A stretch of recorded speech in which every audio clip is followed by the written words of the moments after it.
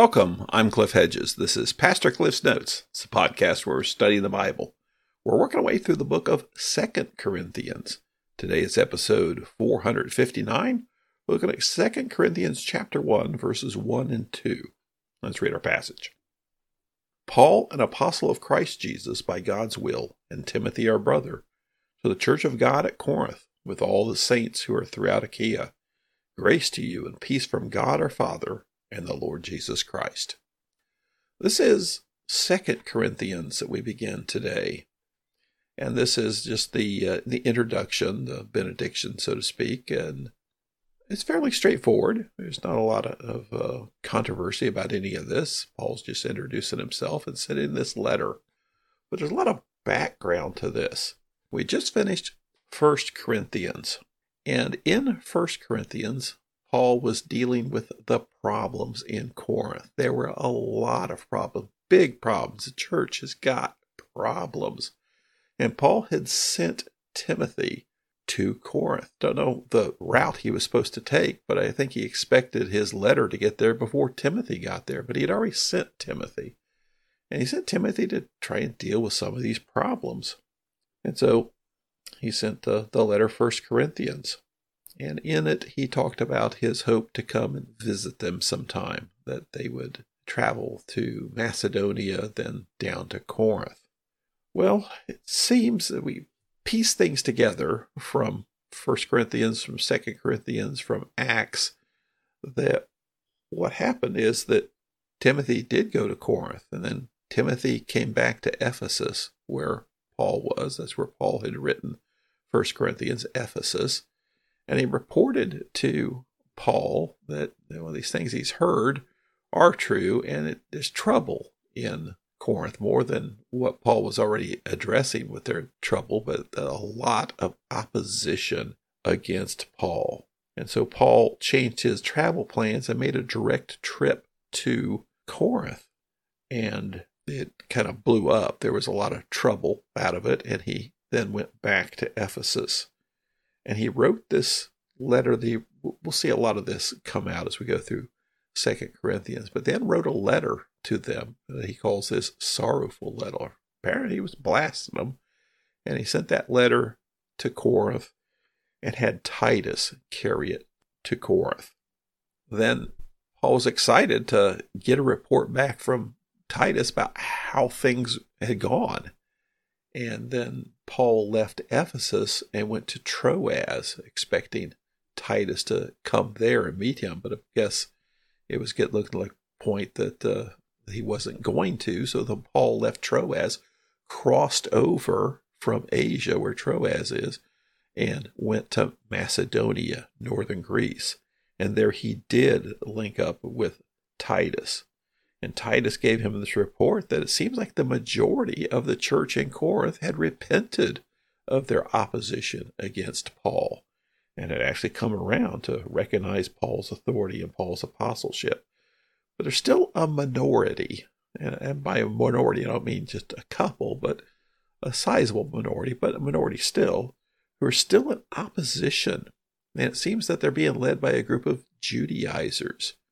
This was a group we saw in Galatians, those saying you had to become a Jew in order to be a follower of Christ.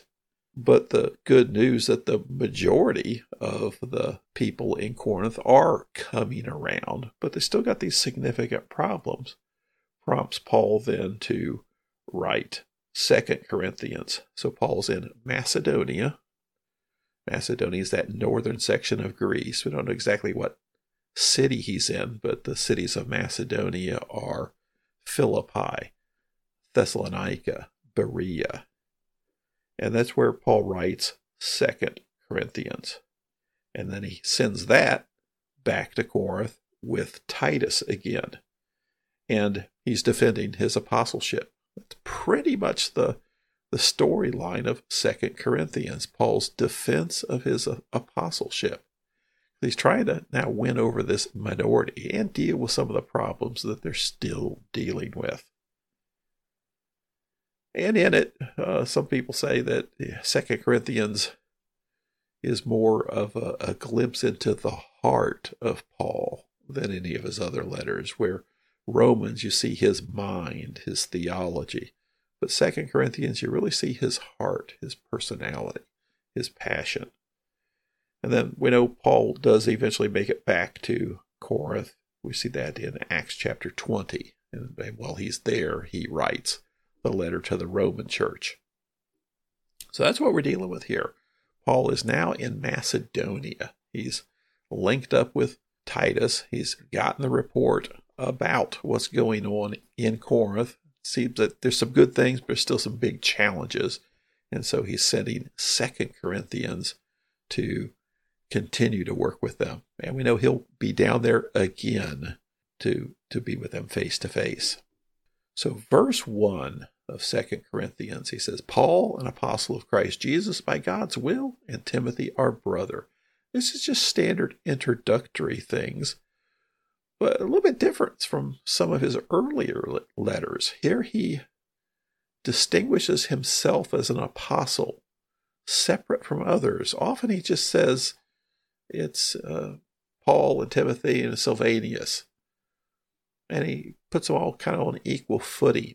But here he sets himself separately as an apostle. And that's important because that's the theme of his letter. That he's not just another preacher. He's not just another worker. He is an apostle, specifically an apostle of Christ, Jesus, by God's will. And here it's how do you get to be an apostle? You're chosen by God to be an apostle. It's not something you compete for. It's not something you fill out an application and have interviews and are elected to. God appoints people to be apostles. And so if you don't like the fact that Paul's an apostle, take it up with God. He's the one that did this. So that's the basis of his authority, is that God's will for him to have this authority.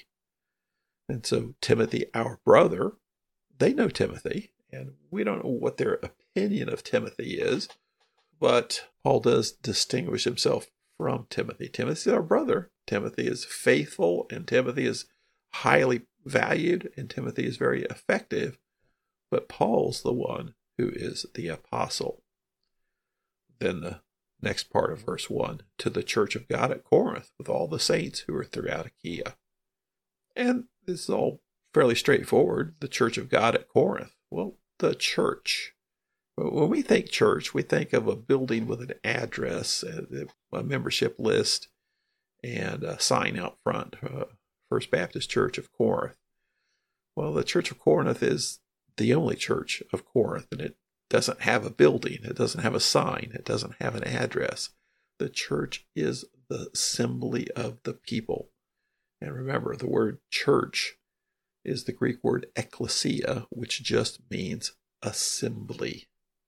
And that's how the gathering of the people of God were described throughout the Old Testament. It was the Hebrew and Aramaic word kahar, which just meant assembly. And it's that the gathering of the people of God is the assembly. And so when Jesus in Matthew 16 said, and on this I will build my church, the apostles understood what he was talking about when he said his church, his gathering of his people, the assembly of his people. And he specifically adds to that, not just the assembly, but the assembly of God at Corinth, the church of God at Corinth, with all the saints who are throughout Achaia. Achaia is that southern region of Greece.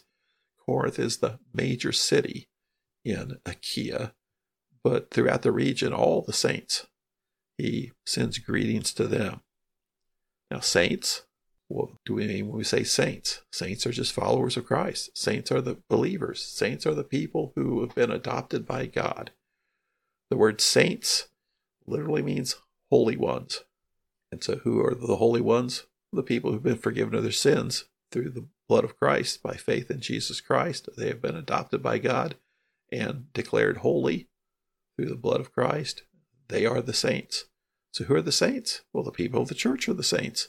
The saints comprise the church. The church is the collection of the saints. So it's just introductions from Paul and Timothy to the church of God at Corinth. Then he adds this greeting, grace to you and peace from God our Father and the Lord Jesus Christ. And this is a standard greeting. The Jewish greeting would probably be more like mercy and peace, where Paul uses grace and peace, because he's really talking about the grace of God here. God our Father and the Lord Jesus Christ. And when Paul speaks, when Paul says the Lord, Paul means Jesus Christ. And here he uses it all together, the Lord Jesus Christ. So this is the beginning. This is the introduction. Nothing to debate really here. This is Paul beginning his letter.